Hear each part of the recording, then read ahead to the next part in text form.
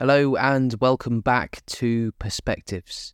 Today's guest is Andrew Daish, a rugby player and coach, having competed at club level all the way up to national level, including representing Sweden with 37 caps to his name. Andrew has played both union and sevens and supports athletes in extracting the most from their performance as a coach. In this episode, we discuss common misconceptions about training and performing at an elite level, the tools and techniques Andrew uses to perform at his optimal, what a max effort should really look like, the psychological aspect of elite performance, and much more. It is clear that Andrew is constantly looking for ways to improve from both a psychological and a physiological aspect, and his ability to test new methods to extract the most from his performance is really, really interesting. There is a lot of knowledge here. The guy is an absolute beast. So, without further ado, Andrew Daish.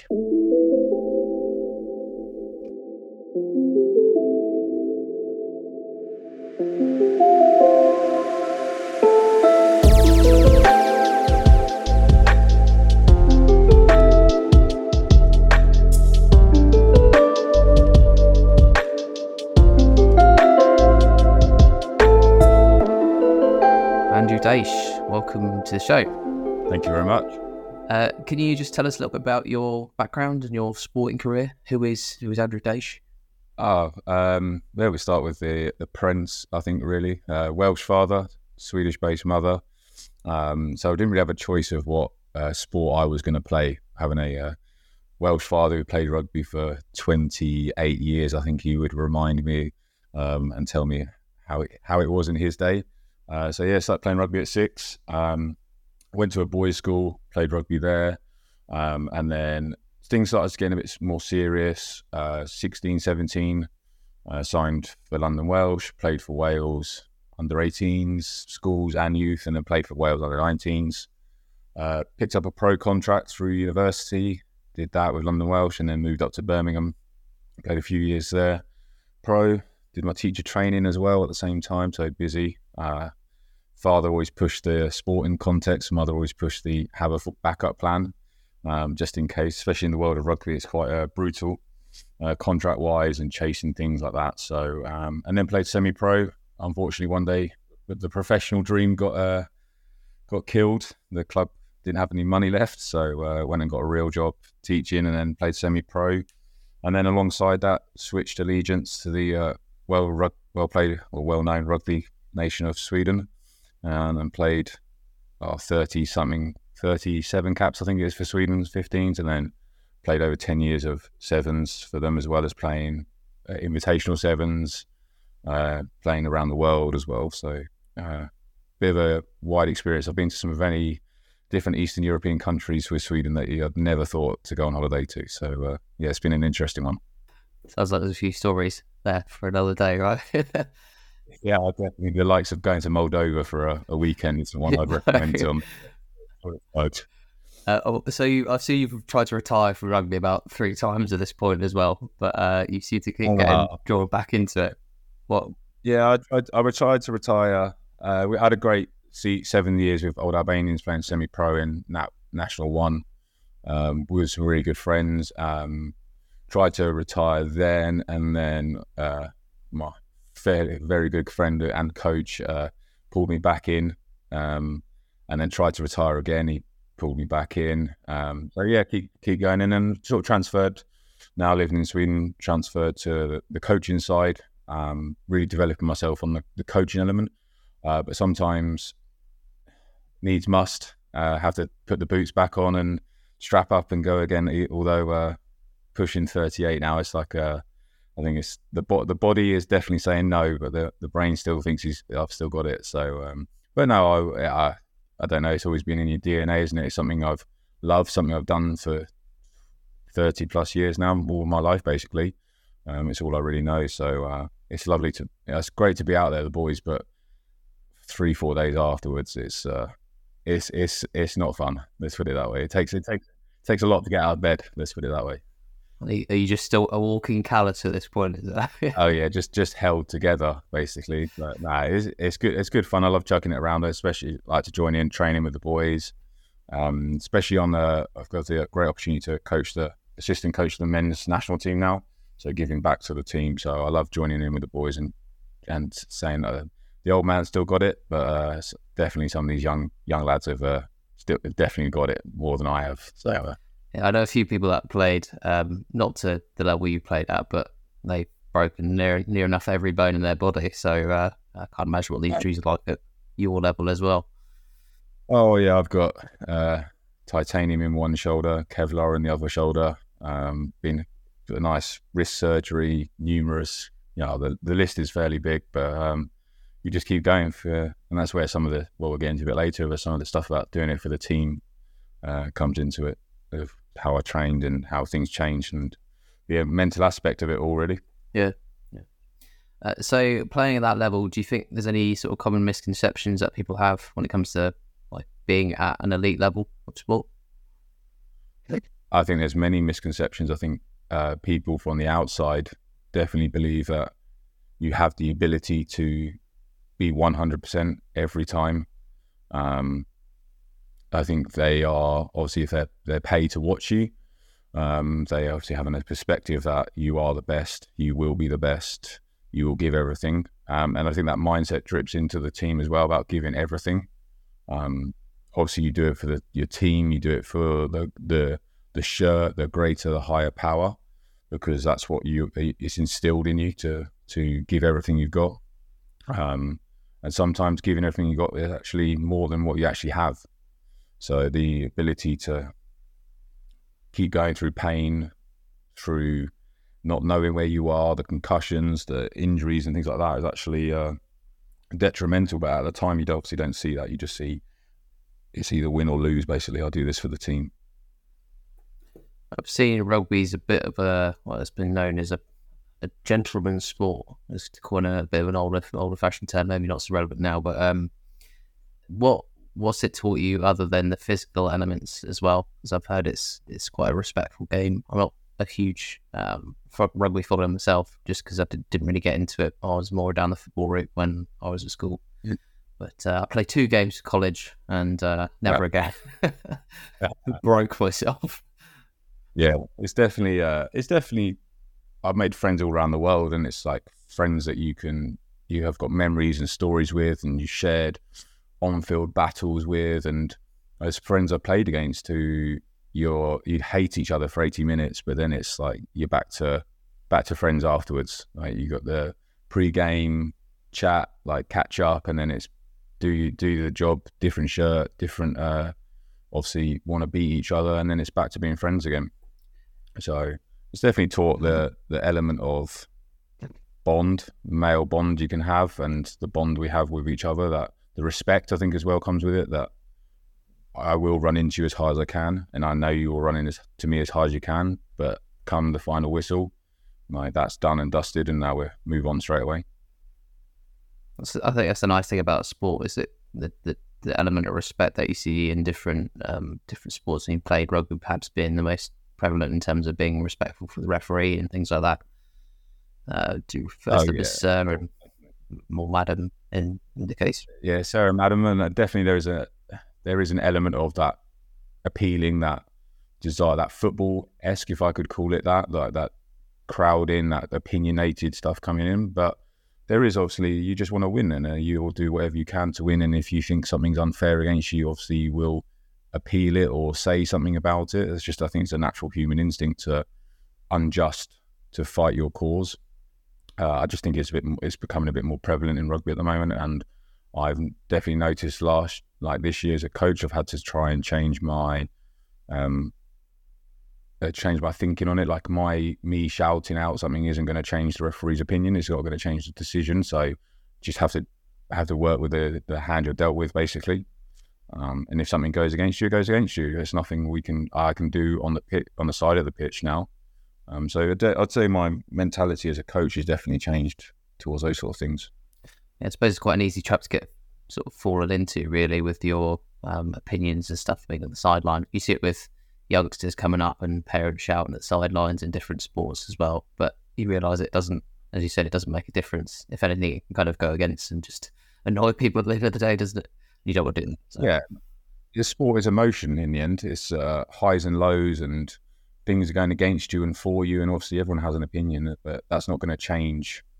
It's not going to change the person in the middle who's got the whistle and the controller of time and the law and enforcing the law. So, like, it's not being emotionless. It's just not using the emotions in the right way for me now. Yeah.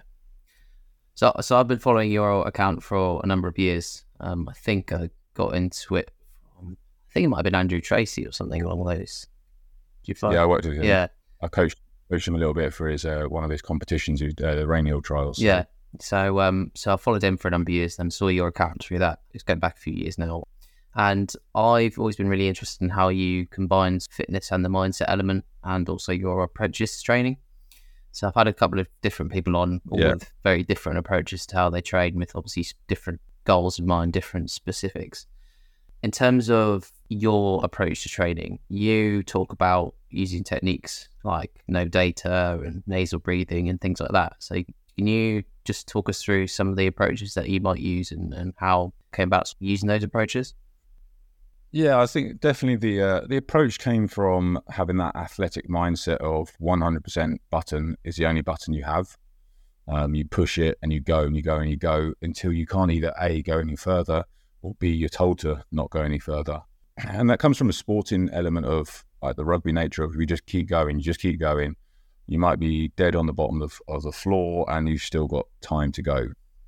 And you've got to get up because your friend's going to get up for you. So that's where the training element came from it really. Like I realized I couldn't keep training like that. And it wasn't training, I was testing.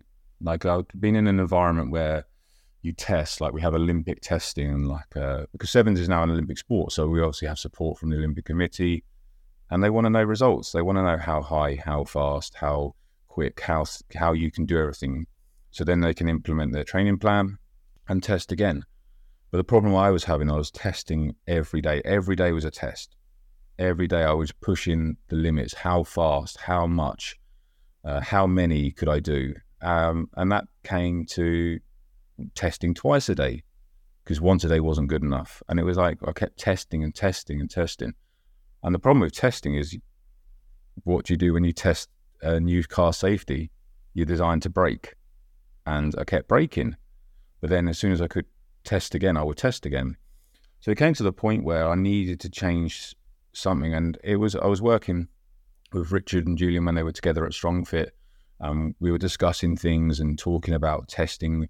And then this conversation of testing versus training came across of what is the difference? Because we train to test, not test every day. And that's what you see in the CrossFit world. And that's sort of the element of CrossFit is to push, push, push. But for the average person who might have a job, family, other demands, testing isn't the best thing for someone. And then you think, put an athletic mind or athlete mindset on it, you are going to ramp it through the roof. So actually the no data came away from taking away the aspect of a screen telling me how good I was. Because when it comes to rugby, if I'm playing 15s, I know the referee will start the game. I know the referee will stop the game for half time, start the game again after half time and full time. And yeah, I might have a scoreboard ticking away, but is that scoreboard in time with the referee's watch? There's no other data I'm getting there and then in the game telling me how hard I'm working. And so that sort of mindset of actually, it's up to me how hard I want to work came across. And that's how then I sort of transferred it to the no data, taking away the screens on the machines, for example, taking away time and just working until I was good. And that, it took 2 to 3 years probably to really understand it, because you always want to know. We live in this world where data is so available. Like if you take it back to when we were probably the first era of the internet coming around for households, you'd have to, and trying to get information, you'd have to wait for the dial-up to dial up. You'd have to hope that your mum's not on the phone line or someone else is not calling. You'd have to then wait for the page to load, and you knew it's going to take ages to load. And then you'd hope you find on the right page. Or the other one is like the library aspect. You want to find information out, you'd have to walk to the library, get a library card, hope the book's in, read the book, take the book back to get another book. we're such used to training now of data, feeding it in all the time. We all have, I'd love to know how many people have Apple Watches or Garmin's and stuff like that and live and die by it. But actually, I always use it. The first, I think it's 1977, the first polar heart rate monitor was ever invented. Like I think the first Olympics was 1896. So there was a few more years before we actually had data in such a sporting context and such a available, ready context for everyone. So it was just a way I just took away the data to try and actually focus on me and focus on I am good enough. I can work hard enough for me. And if that was 5 minutes, that's 5 minutes. There's nothing wrong with working out for 5 minutes. I could achieve a lot in 5 minutes if I really wanted to blast myself and end myself. But sometimes you just want to go and enjoy training. I think I definitely lost the enjoyment for training because it became a job. Yeah, I had one of those whip straps for a while, and I love those. It's just, yeah, I tried it for just on the trial thing, and really cool. Just the amount of metrics you can get from it. But then I came to a point where I was coming to renew it, and I was like, I all this data, and I don't really know what I'm doing with it. I don't really know how to use it. So I thought for me, it was a bit of a realization that it's cool to know what you're doing, but I suppose it depends what level you're performing at and things like that. And then it becomes a game of sort of margins, really, when you're looking at just eking the most out of your performance when you start getting to, the elite level stuff. But for the average layperson, like myself, it's almost a bit too much data. And I had this conversation with someone else as well, actually. Yeah, no, it is. Like, I get the Whoop. I understand what it is. But let's just say you wake up and your Whoop band says you're red. You can't train. I don't know, but let's just say it's telling you not to train. But you've woken up and you've got the mindset of, I want to work today. What are you going to believe? Yourself, the person that you are in tune with, and you know your body, and if your body's feeling great, or this very, I don't know what algorithm, I would assume it's one algorithm for the whole of the Whoop users, or unless it's learning from you. And it's telling you shouldn't train, you shouldn't do anything today. Well, what are you going to believe? And this is the issue like I have with this sort of information, is that what is true? What are you going to believe? You as yourself? We've lost this human aspect. We've lost this human feeling. I know when I'm good to train. I know when I'm not good to train. I know I wake up and I'm thinking, I probably should. Or I'm not really in the mood to go do this element of training. I fancy doing this instead.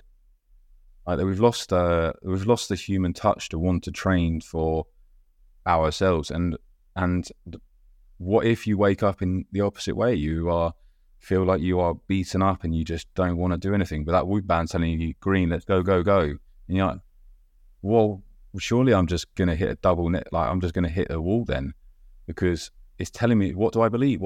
And now we've got this mental aspect coming into it. We're arguing. Am I arguing with a Whoop band or am I arguing with my head? Which one's the right one?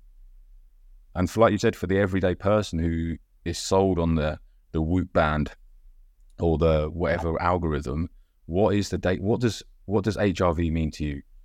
Like, are you sure this sleep has tracked you properly? Like, are you this? Like, why? We've lost this human touch to go, I'm tired. Like, it's good. I can have a day off. It's good. I'm like, life goes on.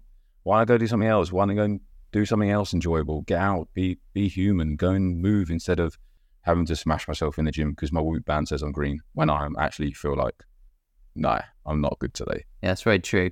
I was talking with the triathlete I was mentioning earlier about RPE, the RPE scale, and we were talking about the use of data as well, actually in reference to some of the work you were doing previously.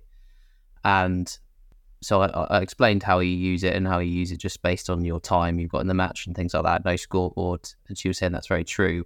Even when she's training or when she's running or doing whatever part of her triathlon she's at a particular stage of the race, she said she may check it like maybe once a kilometre, but she also says she does a lot of sessions based off her RPE as well. So she does use the data in terms of the zone training and things like that. But there's also times where that RPE scale where only you can tell how you feel on the day. And if there's days where she's meant to be doing a session where it's go a bit harder and she just doesn't feel recovered enough, she says she's got the ability to just take step back. No, actually, if I push hard, I am going to increase the chance of injuring myself at this point. So it's probably about having an awareness of yourself and being a bit more in tune rather than just relying on an abundance of information. Because there is just so much data out there now. There's so much information. There's so many studies, so many bad studies, which is another aspect to worry about as well, where you just have so much information thrown at you.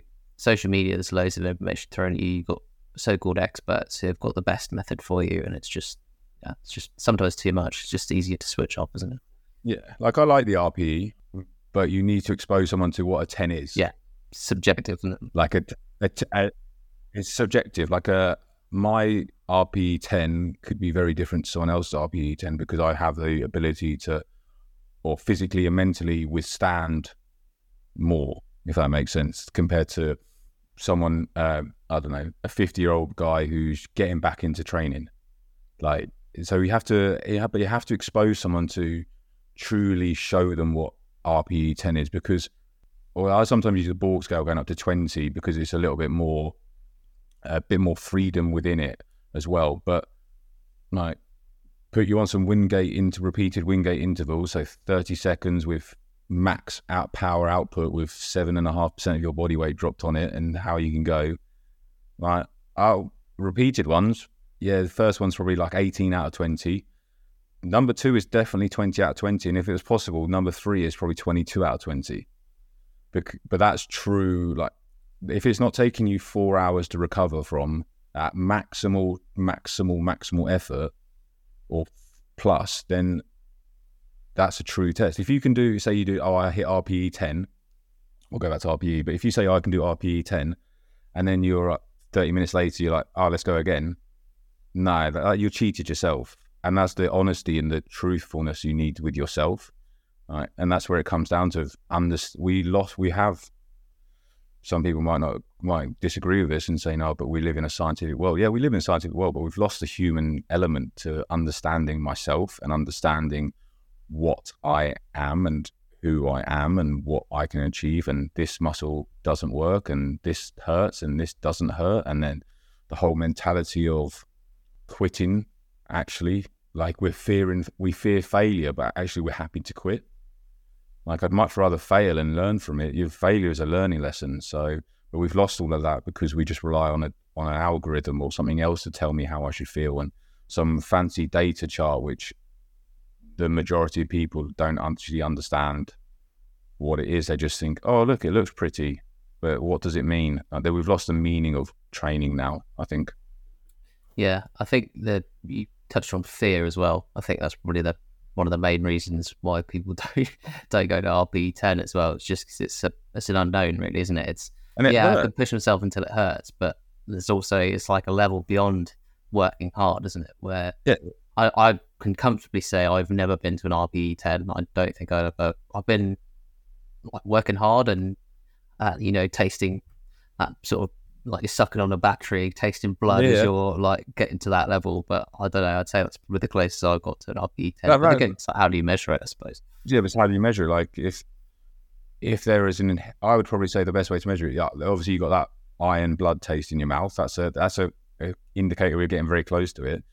But I think the easiest thing is if I was to either offer you billions and billions of pounds or hold a gun to your head and say, do that again, and you said no, I'd say that's probably very close to RPE 10.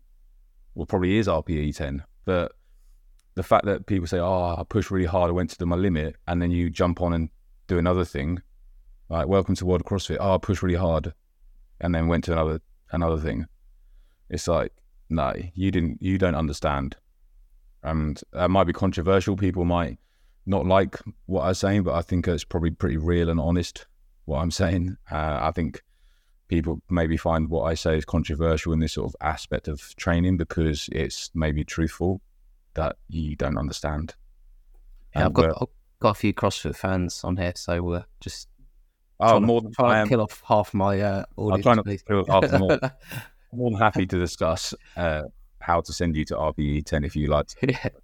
To be fair, I know a few people listening who probably would be interested in that, to be fair. So more than happy to expose the world of actual hurt, because I've done fitness testing where I've got to the point of passing out. Like, I'm not, don't give me a medal. I don't need, like, it's not glorifying the passing out element or pushing yourself to the actual limit. But sometimes when there's 12 shirts in a sevens team available and there's 16 of you fighting for shirts, you do what you have to in testing to make sure that you have the best scores. I'm not saying that shouldn't be done every day. And I've learned a very hard lesson, and it's nearly destroyed me in parts, that going there every day is not healthy. And so I'm not advocating that you go and kill yourself every day, but what I'm saying that sometimes it's nice you should have a little test once every week, once every 2 weeks. Go and see where you're at. Go and test yourself. Go and feel what the actual hit, and then go back to training. Then go back to that 70, 80% work, that technique work, that area of weakness you need to improve on. But then sometimes open it up and enjoy it. Like, embrace the RPE 10, because yes, it hurts at the time, but afterwards it's still hurting. But like, there's that element of, yeah, I've got it. And that's what we miss now. We miss that pride of, yeah, I can go there. I can push that. I can do that. And actually, that's the reward. It's the investment and reward of training, of improvement. Like, people invest all this time, but we are never happy with the reward.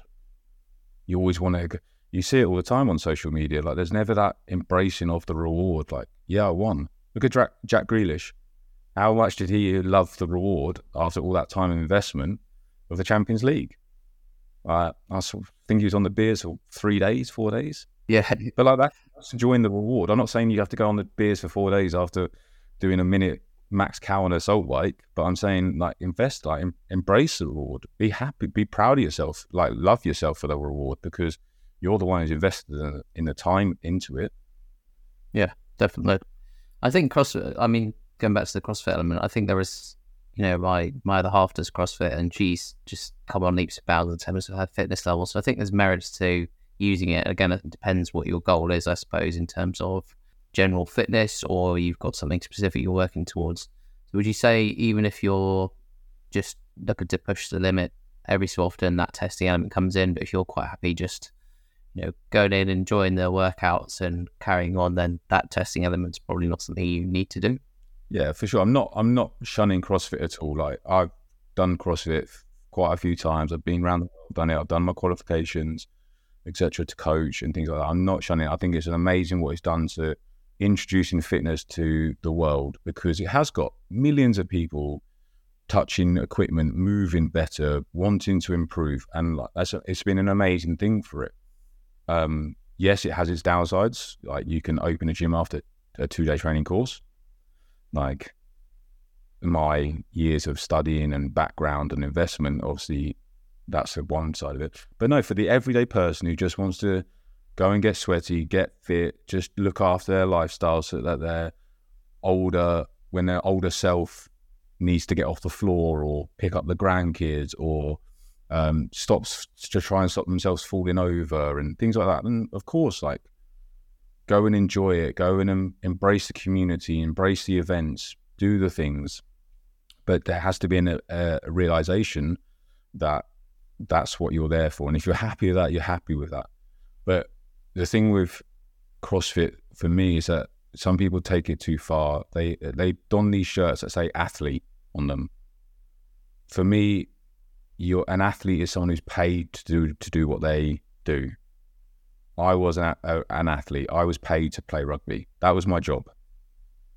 These people are paying to do fitness. So I'm paying to enter this comp to get a t-shirt that says athlete on me. So therefore, I'm now the same level as Matt Fraser, for example, where you're not. That's the thing. And people have now done the approach that I am Matt Fraser, who paid to train. He trained twice, 3 times a day. He recovered. That's all he did. It was 100% his job. But yet you've got to go. You've got hours of training. Let's say you train in the morning.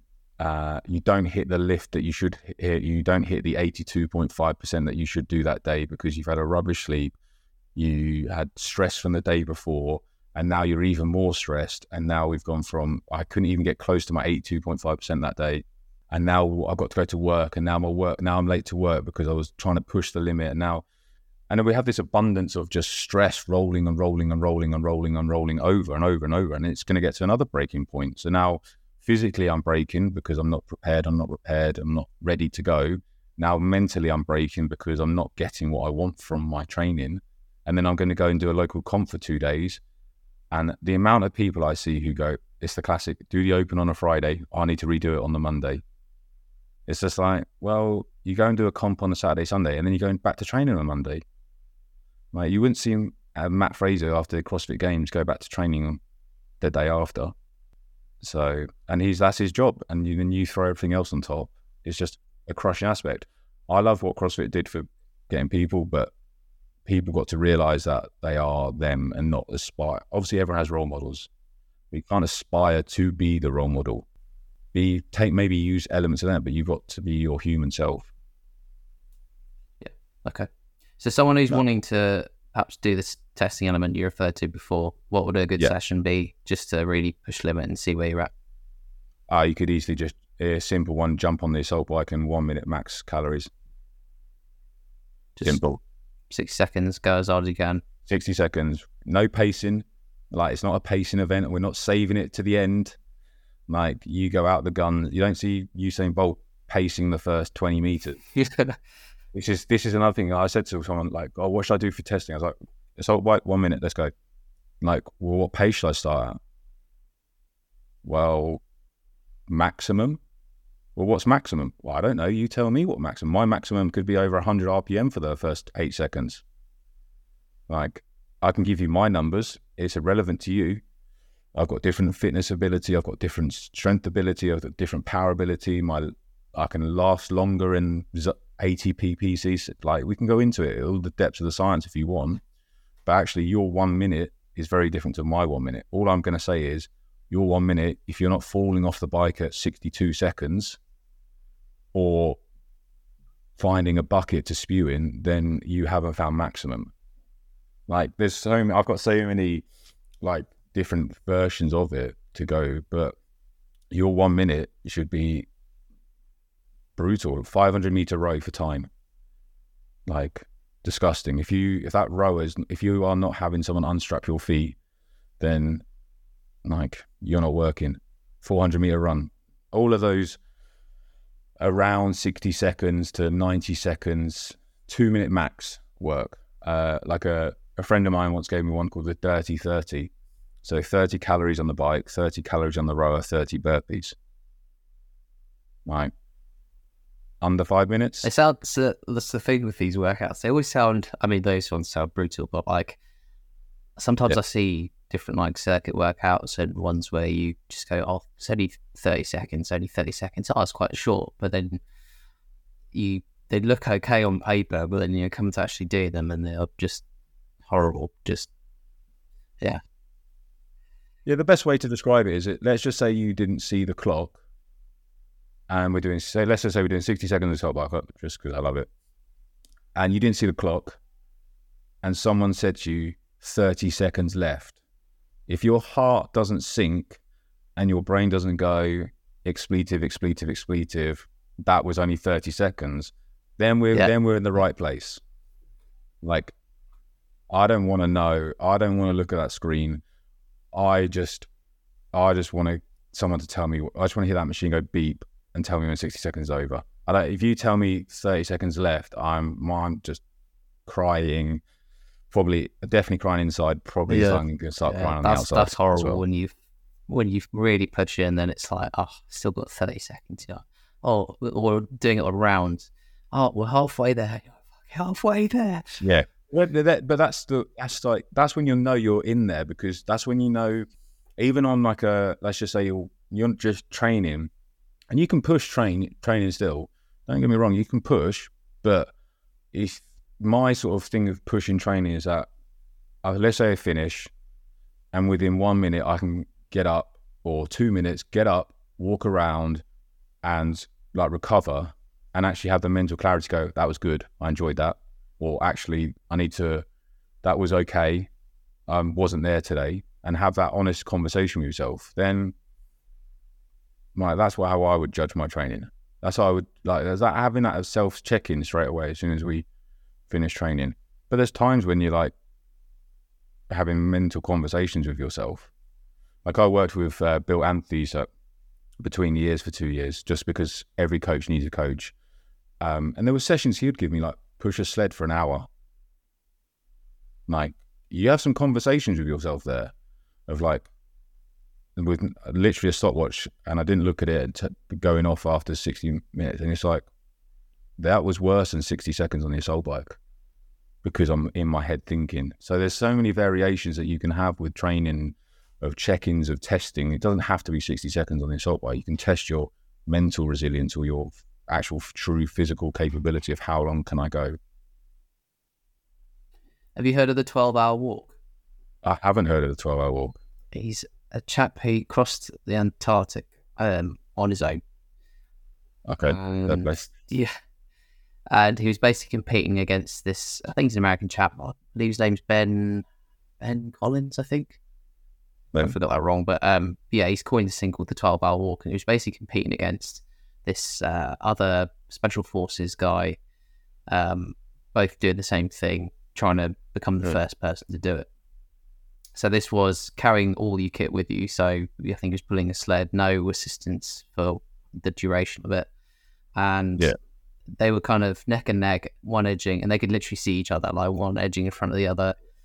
And he said there was one day he was like, right, I just got to get in front of this guy. So I'm just going to get my head down and go. And it ended up being like 12 hours, and he built up quite a good gap. And eventually he went on to become the first man to do it. But he, off the back of that, he said he learned so much in that time that he's sort of coined this thing called the 12-hour walk. And it's basically you switch off everything. You take your phone for like emergency reasons, but there's an app he's built where it kind of limits contact. So you don't have any music, you don't have anything else. You just literally take yourself for a walk for 12 hours. You can go around the block and sit down for 6 hours and do as much as you can. But the whole purpose is just go out for 12 hours, distraction free, and just basically see what happens. Just see where your mind goes.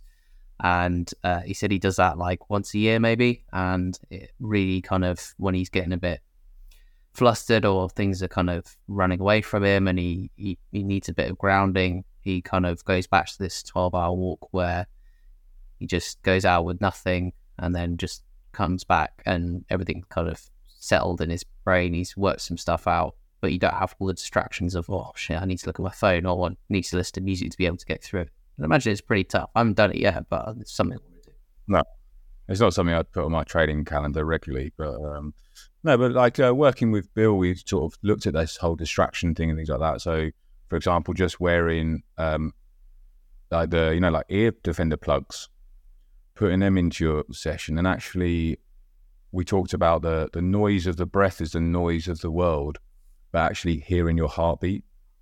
So I'd jump on the assault bike and I'd do some intervals, or I'll do any sort of type of training. And once you get like rid of that noise of the breath and everything, you just feel your heart pumping for you. You hear it in your ears, and it's just like that. Actually, you come alive from listening to your heart and that self-love, and it gives you clarity to why you're working. It shows that you're working, your heart is working for you. I think there's so much, like I learned from him. He's an amazing guy. Like I learned so much from him about taking the like I can train, actually the reasoning behind it and getting into the real depths of psychology and the love and the care for yourself through training, like the whole soulfulness of it and the whole like just giving yourself that love. And it was amazing. Like we do training with a mask on. You think you can shut your eyes, put a blackout mask on. Like an hour on that we did. I went and visited him in America, and we did an hour of sprints on the Echo bike. No music, just a blackout mask on. You have an hour to work as hard as you want, sprint as many times as you want, recover as many times as you want, as long as you want, and you can't see anything. Like the depths you go to, the thought process. I went to some deep and dark places there of actually realizing how much you have to do on your own to improve yourself. Like you can ask for as much help as you want, but if you're not prepared to do the work yourself, then you're not going to get anywhere. So I learned a lot from him, and I use it. And I think it's taken my training to a whole new level of understanding me, because I would just train, and there was no thought processing, there was no feeling in it. The feeling was, did I destroy myself? Not the feeling of I love myself, or I've worked hard for myself, or I've improved today, or I haven't improved, but I know where I need to improve. That whole actual real depth of thought to it all, training is there. And I still use the earbuds. The mask is something I'm a little bit still tentative, scared of. It brought on a lot of anxiety, a lot of awareness of not feeling safe. I think safety, you have to expose yourself to an unsafe environment to obviously improve, and that's testing. Testing is an unsafe environment because you don't know where you're going to go. You know it's going to hurt, but actually losing one of your senses is quite unnerving. So, but no, I have the mask. Sometimes I feel like I want to use it, but I use the earplugs quite a lot. I quite enjoy the no music, feeling myself, especially for long cardio efforts. At the moment, I'm just spending a bit more time rebuilding the body, and my training at the moment is a bit more kettlebell based, a bit more range of motion, strength in different planes instead of just being linearly strong. And then some long capacity work of just moving and sweating and just focusing, using some nasal breathing just to control my efforts and to make sure that I'm just working to a nice level. But the earplugs, taking away the sound is quite a nice one. Do that for some running as well. I've heard about listening to like different types of music as well. So I'll get onto you mentioned nasal breathing, so I'll get onto the breathwork thing in a second. But I saw, I think it might have been maybe the Mindful Mover. So I had a guest on the previous episode called the Mindful Mover, and they've come from like the movement culture background. So like training silly hour. I think he said he was doing like 8 to 10 hours a day of training, like be it like movement, be it dancing, whatever. And I know you've talked on this with the Strong Fit guys about that fight or flight response and getting into the sort of stress element. So most people, heavy lifting session, heavy rock, heavy metal, whatever, some sort of heavy bass line, something to get you kind of jacked up. But I saw the reverse of it as well, where people have been using classical music. So trying not to get too jacked up, but controlling your lifts and things like that, which I thought was quite interesting. I don't know if there's any science or merit behind it, but I just thought it was quite an interesting point. No, I find that quite interesting. Like, I did listening to, I don't know how you describe it, but I just know it is house music, but it's like very like chilled house music, long sort of 7-8 minute like songs, lounge sort of.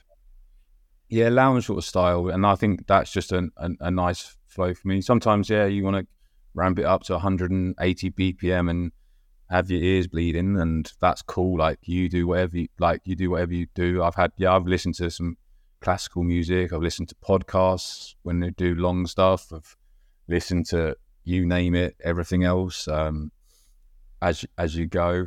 So obviously music can affect mood, and the music can the beat, the feeling.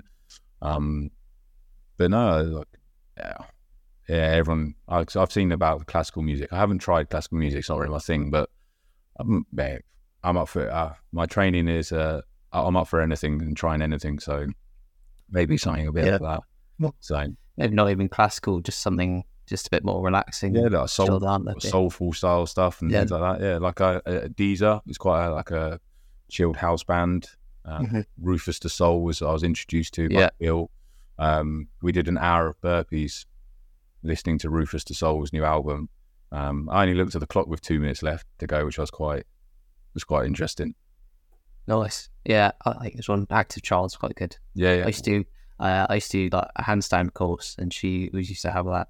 It seems really weird to talk about it now, but like handstands have really exploded in popularity with the whole CrossFit stuff. Recently. But yeah, it was when I was at uni. There was literally a course. It was like, oh, that looks cool. I'm going to go on that one. So learn how to handstand. It's quite a good party trick to whip out every now and again. I'm sure. Yeah. If you goes too deep and you're upside down, it could. Oh yeah, I've gone flat on my back before. Yeah, I was going to say. So breath work. Talk to me about breath work. You talked about nasal breathing. How are you using that in your training and why? Yeah, so obviously, like, there's nasal breathing and the breath work whole element has really kicked off. Like, there's so many people doing so many variations, and obviously there is a physiological benefit to it and stuff. I mainly used it as a limiter towards my training, because there's only so much breathing in your nose you can do before you naturally want to gasp for more air through your mouth. It wasn't a physiological thing. I didn't really understand the physiological thing. I just used it as a limiter, basically, to my training, in terms with using it with the no data work, and I just became pretty good at it. There's many experts out there who will tell you about the hemoglobin count and the oxygen amount, and there's obviously lots of books on it and things like that, and there's obviously loads of people doing breath work now. So I'm not here to dive into the physiology of it, but I just used it as a limiter. I used it as an ability to control myself, because you can open your mouth and you can go there, but actually there's only so much you can breathe in your nose before you get this headache up here. Your brain feels like it might explode. Your nose is on fire. So just used it as different elements of style of training, just to change intensity, really. Like, a limiter of intensity is how I used it, really. And then I would use nasal inhale, mouth exhale. Strongfit used it as like a movement limiter as well. I used it more of an intensity limiter. So there's obviously loads to use towards it. And I think it's great to play with. It's great to see how it is. Some people sleep with tape on their mouth, which is not really my thing. I've seen, for example, when I work with Andrew, I've seen him use it as well, and he does a lot of it, like holding water in your mouth as well, as a feedback, I'd call it, to actually, when you want to spit it out, is actually maybe your limit of where you are nasal breathing as well. I'd probably recommend doing that either outside or with a bucket. I'm not sure your gym owner would be too appreciative of you spitting water. Yeah. No, it was just a limited sort of thing. There's obviously lots of physiology on it. There's lots of papers on it now. There's lots of people talking about it. I see it a lot on Instagram and social medias of people doing this and stuff like that. Yeah, and it's also there is a nervous system element to it, that fight and flight, like taking yourself to the ability to fight with it before you want to run away from it, before you go for that. Because obviously Julian talked about a lot of StrongFit, like you could happily be walking along in the woods and then you see a bear, and straight away you go to that panic mode, that flight mode, and you start breathing in your mouth and that you aren't present. So I use it as an internal presence metric as well, to try and like, am I breathing? When do I want to go to my mouth? Do I need to just back it off a little bit? And it's like that, just keeping that presence as I train. So that's what I really used it as. Yeah, I've used it before based on what I've seen from you. I've tried to do it a few times, like on the rower or like a longer assault bike session. It's going back a few years now anyways, but the feeling I got was very different. I kind of felt a bit more calm, if that makes sense, coming off the bike. Or it's almost like, I suppose that's the limitation element where, and I've done it on runs before as well, where running especially, it's easy to get carried away, and I think it's very difficult to run slowly. I think that's, whereas we're using breathing through your nose, you actually have to force you to run slowly rather than same with swimming, I suppose, as well. Yeah, swimming might be a bit of a interesting one, going underwater. Breathing. Nasal breathing underwater. Yeah, I wouldn't try that. I'd say running's an interesting one, because it is actually some days I was going to go out for a 60-minute run, but that turned into running 10k in 49 minutes. Like, I was going for an easy run, and then something just happens, and you're like, oh well, I'm 5k in, I might as well just carry on, sort of mentality. But no, I'd say it's a limiter of that pace. Like, it allows you to train. It definitely stops you testing. There's no way you could test nasal breathing and do 60 seconds on this assault bike. Like, you're not working. It's a training limiter, I'd call it. I'd say it's going to stop you falling off the training cliff and into the testing water. So yeah, and that it is a calming experience. It is the fact of, like, you can be. I did 60 minutes on the assault bike the other day, just pure nasal breathing. Like, I was sweating. I worked. I had the screen covered as well. and still banged out 700 calories in the hour sort of thing, nasal breathing. But I think I got off, sprayed and cleaned the assault bike, and then put it back and went for a shower. Like, I've worked for 60 minutes. Like, it's that whole element of you can train and you can train hard, and you can get off and carry on with life. Because in the end, if it's not your job, you got other aspects of your life, or other stresses in your life. And I think that's where nasal breathing has been a really big bonus for me. And I know it's helped. I've talked to a lot of people about it. Actually, how it's helped their life. It's helped their ability to be present. And you can mix your breathing up as well. I have a great session, like I talked about it with Bill, the sprints with, you have a set period of time, let's just say 30 minutes. You have a set period of time, 30 minutes on the clock. You're going to get as many hard, maximal effort sprints in that time. You define hard, you define maximal. I'm not going to tell you what hard and maximal is. That's your definition. This is another training thing I like to use. It's like, you define what your hard and maximal is that day. It doesn't matter what it is. As long as you can look at yourself in the mirror, and this is what I say to people, as long as you can look at yourself in the mirror and say, I worked and I'm proud, then that's good enough. That's all all you need to do. So 30 minutes on the clock, as many sprints, or I always just use the assault bike because I particularly love it. As many efforts as you can do, but when you're doing your recovery, you have to be nasal breathing. You have to be nasal breathing.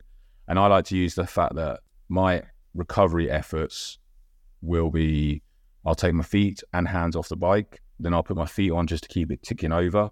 But as soon as my hands touch the handles, that's when I'm ready to go. And there'll be times when I get like twitchy hand, I'm like, am I ready? But then I'll go as hard as I can on that effort. And it's that sort of, I have these training, I don't know how you describe it, like performance metrics to say when I'm ready to go. It's like the first 2 sprints could have maybe 30 seconds between. The last 2 sprints I do could have 4 minutes between. But as soon as that hand goes on, my hands go on the handles of that assault bike, I'm going. And I'm going until my standard drops. And my performance standard is until I feel I cannot give maximal. Like that level might be very different to yours. And that's cool. Like, we are still working at our maximal. We're not working against each other. We're not competing against each other. We could be side by side, but your training, you could be in a great place that day and want to go super hard, and you're smashing them out and like motivating yourself, and you're in the zone and you're loving it. I could do 2 in 30 minutes, and we could still walk away with the same feeling of, yeah, I got what I wanted from today. So yeah. That's interesting, to be fair. I think the sprint duration one's important as well, because sometimes I think 30 seconds and working at that max, you may be good at a max for like 10, 15 seconds, then it drops right off, and then the final 5 seconds is just like, cycling through porridge effectively. You're suffering then. You're now punishing yourself. Like, if your sprint is 15 seconds, your sprint's 15 seconds. Be honest with yourself. That's my sprint today. It's not... My sprint isn't 30 seconds. That's 15 seconds of me working and 15 seconds of me suffering. You're not here to suffer. If, like, another example I have, I did a seminar for StrongFit, and this guy was like, I need to run 10K, but I don't want to. I was like, well, why do you do it then? He goes, I do it for CrossFit comp.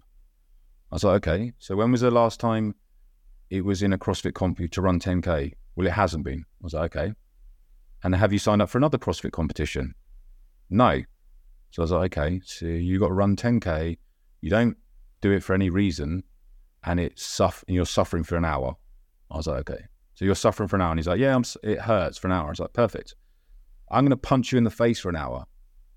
That's suffering. You're going to suffer for an hour with me punching you in the face for an hour. Same outcome, it's going to hurt. And he was like, this was in front of 30 people as well, so I'm not sure he took it too well. And it came down to the fact he had spent €500 on a Garmin watch, and he had to justify to himself that the reason he had the watch was he was getting money for value for money, for the watch. Didn't enjoy it. Well, why would you do something you don't enjoy? Why'd you wake up aching and sore and like, oh, I don't want to go to the gym, yet you take your sorry ass to the gym and you suffer through an hour of some coach screaming at you, telling you to work harder, faster, keep working in your face, and then you walk away and you hate the gym even more. We are not designed to suffer. We're designed to keep working and enjoy it. Yeah. I don't know if he ran another 10K after that, after I said I'd punch him in the face for an hour. I wasn't going to do it. You just following along behind him. I'm more than happy for him to sit there. I'll do it. It's fine. But I don't really want... You need one of those extendable boxing gloves that you just... Yeah. I don't really want to run 10K punch him in the face at the same time. Like, it's not effort. But it just shows that we do it for such external things, like the Instagram bonus round. How many times do people actually show their true failings on Instagram, or their true rounds, or there's this amazing 5 rounds plus 1 because I got to film a round for the Instagram reel?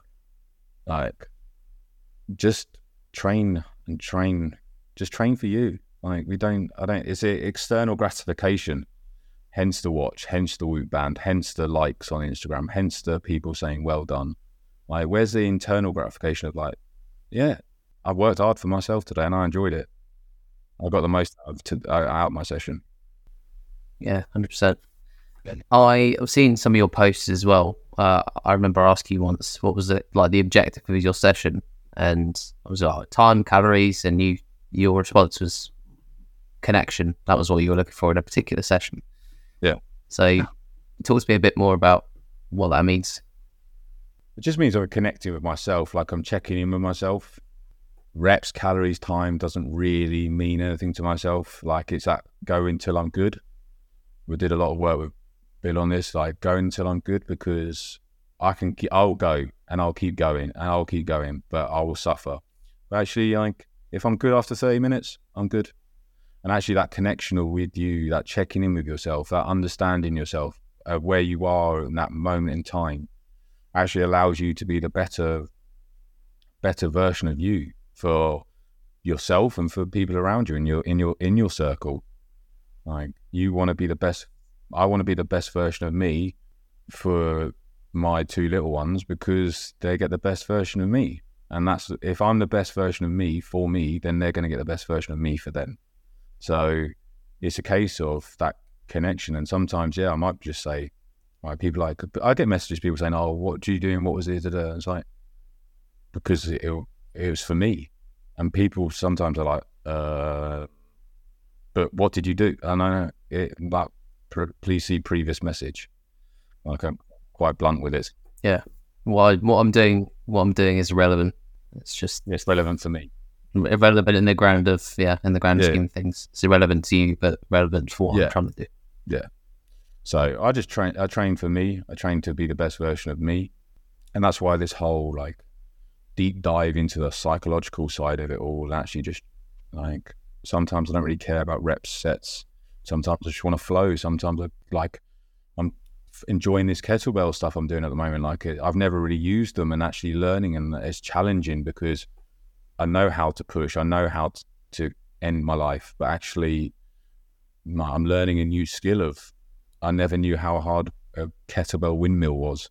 Like, I have got the mobility of a piece of wood in that rotational thing from just so much sport. And it's like, well, there's something I need to learn on. Like, and I'm enjoying it. Like, I wake up going, I want to go and do something more. Like, I did a session yesterday. I actually used 2 12-kilo kettlebells for the whole session.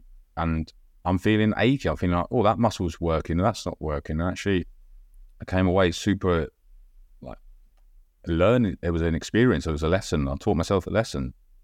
And actually, it worked. I worked hard in a different way. So you can work hard. Doesn't mean you have to go pedal to the metal for the whole hour. Yeah. I noticed you're quite open about the whole mindset stuff as well. Sort of the connection element, the digging deep and going to the places and pushing yourself to see where you kind of end up. You mentioned the mask training and stuff, which sounds horrific, by the way. I don't think I'll be going out and buying a blackout mask anytime soon. I feel like mental health's really been pushed into the forefront quite recently. There's, especially in corporate places as well, there's a lot of this whole sort of mental first aid training, and sometimes it feels like a bit of a tick box exercise when it comes to sort of corporate stuff.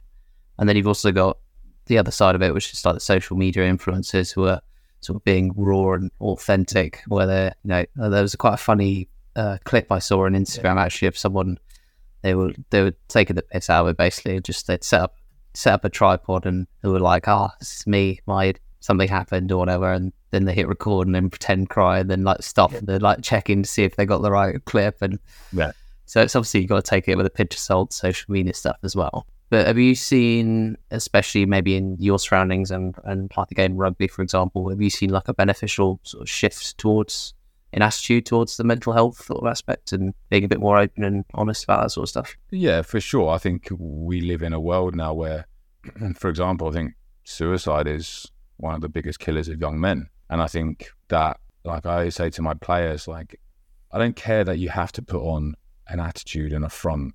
Like, if you aren't there, if life is tough, right, come and talk. I'm very open about like talking, because I wasn't open about talking for many, many years for my own reasons. And like, there's young men out there who are alone, who fear this judgment of not being able to talk.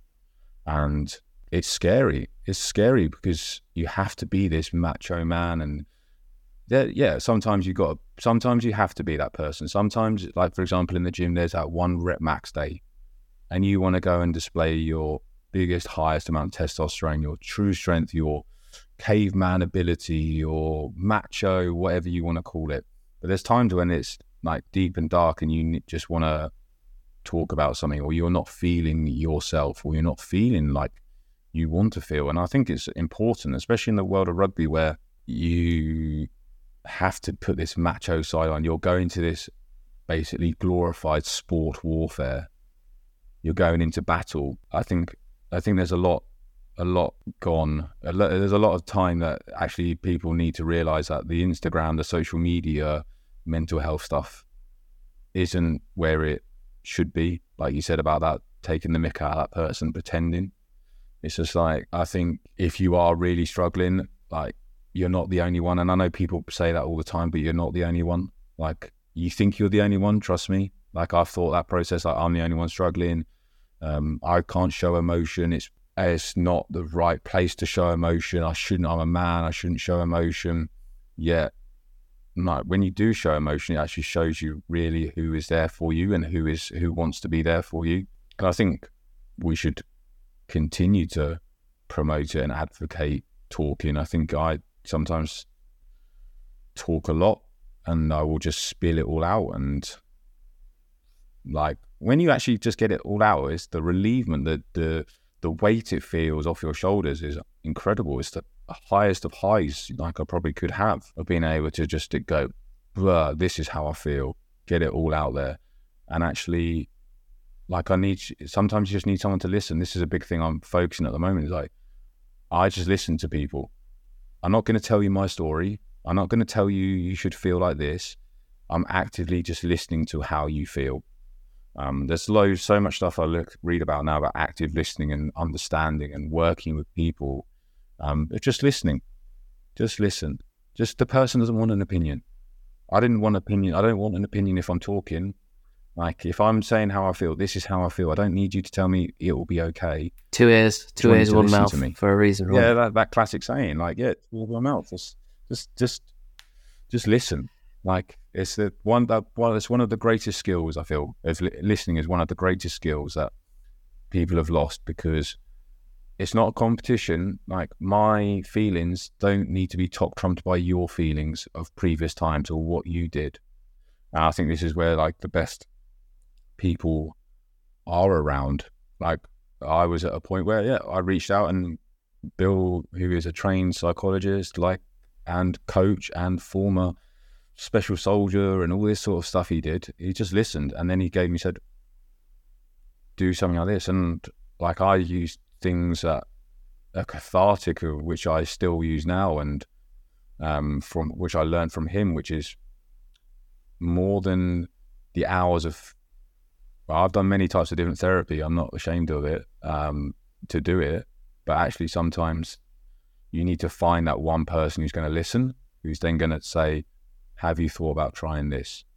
That's all I need. Like, and then you go and try that. And then, did that work? No. Did that work? Yes. Okay, then which path are we going down now? So I do feel young men, you can say it till the cows come home, as they say, but until someone says, I need help. So I always have a rule of 3. Like if I'll say, Mike, to one of the players, you okay? I'll ask him 3 times. And on the 3rd time, I think I usually get the true and honest answer. But yeah, I'd always say to people, ask 3 times. Not annoying. Yeah. It's not annoying.